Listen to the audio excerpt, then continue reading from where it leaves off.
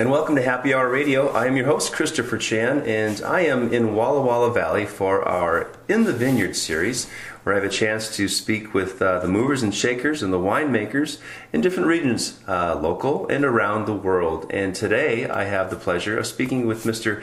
Casey McClellan, founder of Seven Hills Winery and one of the pioneers here in Walla Walla Valley. And Casey, forgive me if pioneer sounds old, but welcome to Happy Hour. Yeah, no problem, Chris. Pleasure to be here. Oh, I'm glad. Seven Hills Winery has, I believe I should say Seven Hills Vineyard and Seven Hills Winery. Tell us about the start. Take us back. What year were we, and what drew you to get into this grape stuff? So let's go back to 1980 when two local doctors who grew up as farm boys, they both grew up on wheat farms, one in Oregon and one in Montana. They obviously had their medical careers, but they both yearned to get back into farming. And they happened to both love red wine. They liked Bordeaux reds. So, and who are these doctors? So this is my father, Jim McClellan, and Herb Hendricks, a very long-time friend of his that grew up near Pendleton. And they worked together. They got along great. And one day they thought, we like red wine. Herb has this new farm out on the south edge of the Walla Walla Valley. Let's plant some wine grapes. I think we can grow great grapes here. And so planting Bordeaux reds back then was not a mainstream idea, let's say. It was the future was thought to lie on Germanic white varietals, Riesling and Burgundian, Chardonnay, that kind of thing. So let's stop for a moment. Let's talk about where that philosophy or idealism or belief came from. Who told it? Was that Andrei Telechev? Did he tell us that? No, Walt Clore had been active in those early years. Researching the climate and suitable varietal ideas and that kind of thing. But they planted Bordeaux reds because they liked red wine. They liked them. And so they had this, you call it a vision or just a wild idea. A roll of the dice. Yeah, a roll of the dice, yeah. Well, it turned out, 30 years later, they were right. They're, world competitive reds. But that took a lot of guts to do back then because there was no one to say, yeah, that's a great idea, or, you're totally wrong. Interesting. Well, maybe they looked at one of those globes and saw that the parallel was equal to Bordeaux, and there you go. It works out. So this was 1980 they planted the vineyard? Yeah, the first cab block went in 1980, and I'd been drinking wine and was interested in wine, intrigued by it. I was going to the UW in a different career, and they said, "Why don't you come back this summer and work in the vineyard and see how you like it." And that was the start of it all for me. I helped plant the 1982 Old Block Merlot, and I thought, I'm going to switch careers. So I ended up heading off to Davis a couple of years later. Interesting. So in 1980, your father and Dr. Hendricks planted a vineyard, but did they call it Seven Hills? Was it named that from the get-go?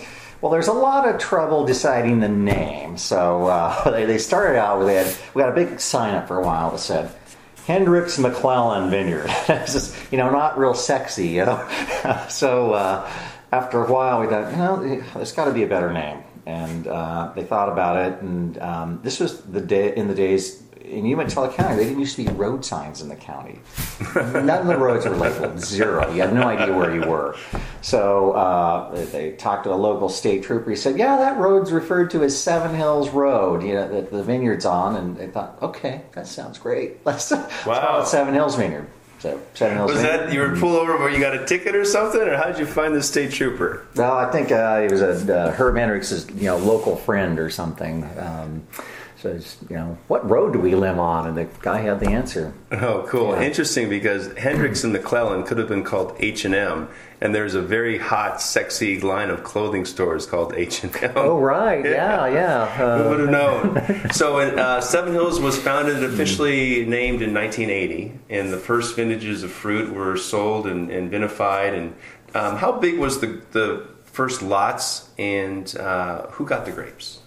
Well, I think Leonetti and Woodward Canyon split the first few vintages, and we didn't come on the scene with making red wine until 1988. So through 1987, it was those two, to the best of my knowledge, after all these years. And as the vineyard expanded, other wineries came into it in later years. But we started vinifying the reds in the 88 vintage, which was a great vintage to start with, which were very long-lived, like robust wines. So I was lucky to start with that year because we made great wines right off the bat. And so this followed your graduation, matriculation through UC Davis. Yeah, I went down there in 1985 and left in 87. Is it a 2-year course? Yeah, master's program. Okay. 2 years. Some people take longer. Did you have a science background prior to that, or did you? My undergrad degree from the UW is in pharmacy, so extremely science intensive. I minored in pharmacology. Oh yeah? No kidding. We share that in common. Recreational for sure. But we are speaking with Casey McClellan, one of the founders of Seven Hills Winery here on Happy Hour Radio. This is our In the Vineyard series, and we're just getting started learning the history of Seven Hills Winery and Seven Hills Vineyard, of course. And you mentioned the 2-year program at UC Davis. What I found when I speak with many of the winemakers who've gone through that institution, there's such a connectivity with other winemakers. Who are some of the famous people? We'll call you famous, that you went to school with at that time? Well, there were people there from all over the world. Winemakers or winemaking families from Portugal, with Taylor Fladgate firm, people from South Africa, Klein Constantia, Venezuela, most, probably well-known names that were in my class domestically. Were Mike Salachi, who went on to become winemaker at Opus One after many years, and I still is currently there. Bob Berto, who's now winemaker for Chateau Ste. Michelle, spent a lot of time in California. And then some smaller wineries, people who worked for, Clos Pegase, Spring Mountain. Jan Schremm, Clos Pegase. I remember exactly. him. Very interesting. Yeah. That's cool. And so you said the 88 vintage, you produced a Cabernet, and was Seven Hills producing Cabernet, Merlot, and other grape varieties, or did you just have those two to start? We kind of took a big bite the first year and made several whites too, because we had some white grapes there until I think we took them out in the 90 or 91 vintage. And that was the Riesling? Yeah, Riesling, Sauvignon Blanc. Sauvignon Blanc. And even a little bit of Gewürztraminer. That's right. So, but after 2 years, we decided, this red thing is really working out when we converted the entire rest of the vineyard to Merlot and Cab. And then how large was the acreage at that point? We started with about 8, and then the second block went in. It was another almost 16 of whites, and then that eventually became reds. Okay, so 24 total. Yeah, 24 or so. Total, yeah. So the 88 vintage Cab, when did you know when did you realize that was really a great wine? Might be the day that Robert Parker called me and said, I haven't seen these wines before, but these are pretty good. So I thought, okay, I'm getting some affirmation here. So that was a nice marker. Also taking him up to Dan McCarthy and sharing the days, and getting some, kudos there. But also, I believed in this area from the start. The people in California thought, you're crazy to go up and they don't make wine in Washington State. We didn't make very much, but I always thought that I just believed we could do well here, and I tasted a lot of good wine by that point, and so I didn't go into this totally blind. I had a lot of theoretical knowledge and farming experience, and you had Rick and Rick and Gary making around, the wines, and so you knew the Marty got back that year, I think, and Eric Rindle was very helpful, as we had talked about last night at the 30th ABA thing, but. It was a great group. Did you apprentice anywhere? Did you practice first, or did UC Davis give you all the knowledge? And confidence you needed. No, there's a lot of school of hard knocks there. You come in with a set of theoretical knowledge and great, academic training. And one of the wonderful things about being at Davis was you were in a group of extremely passionate people, and you got to taste a lot of good wine together for the 2 years I was there. So, and you tasted it in a very rigorous way. So, but making wine and learning about wine are very different things. And so there were some, I would call them interesting experiences the first few years, and kind of learned as we went and applied all that knowledge to reality, actually making the wine. So, but we got off to a good start. The wine's got nice acclaim to begin with. And you said your last vintage of the whites was when? Probably 90, I think. I think 90 was the last white vintage. Wow. Yeah. Oh, at that vineyard, because you continue to make white wines, right, from other sources? Right. Yeah. We started. Okay. The only white we were making for a little while was Riesling, through kind of the. We've always made Riesling, and then in '96, I believe, I started making Pinot Gris from the Willamette Valley, and we eventually added a Viognier, which we made for 10 plus years and no longer make. We had a great run with that. But, yeah, so we're back down to Riesling and Gris right now. And I know there was a separation between Seven Hills Winery and Seven Hills Vineyard. What year did that take place? Kind of 94, 95. Okay.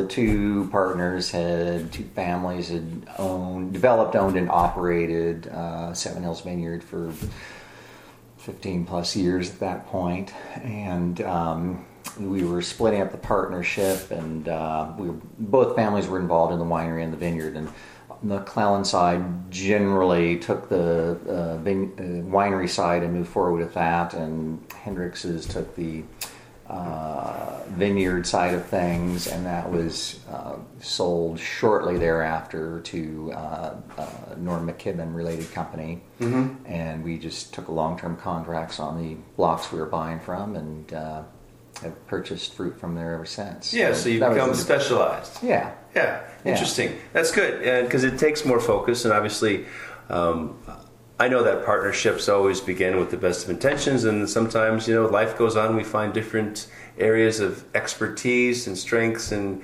obviously yours is in the winery. And your lovely wife, Vicki, what is her capacity at the winery?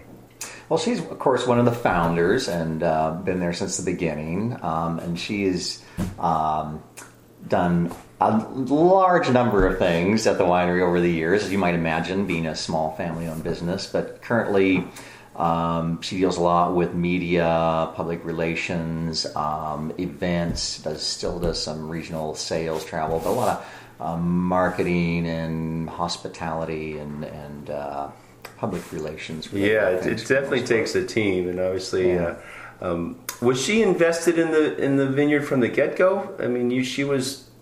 Obviously, we've always worked two jobs, it seems, because wine was a hobby to begin with. But you took it seriously, and you got your degree, and that was a full-time gig for you. And was Vicki on board as in that outside of the capacity, side of the business? Well, we started having our kids before we left Davis, and actually our youngest daughter was 6 months when we moved to Porto to work for a year in the port wine industry. So Vicki, of course, was along for that, and then we were ready to start the winery. We moved back there, and we have three daughters, and so she did the books and a lot of other things, helped sell wine, and worked in the winery. So it was a very busy life in those early years.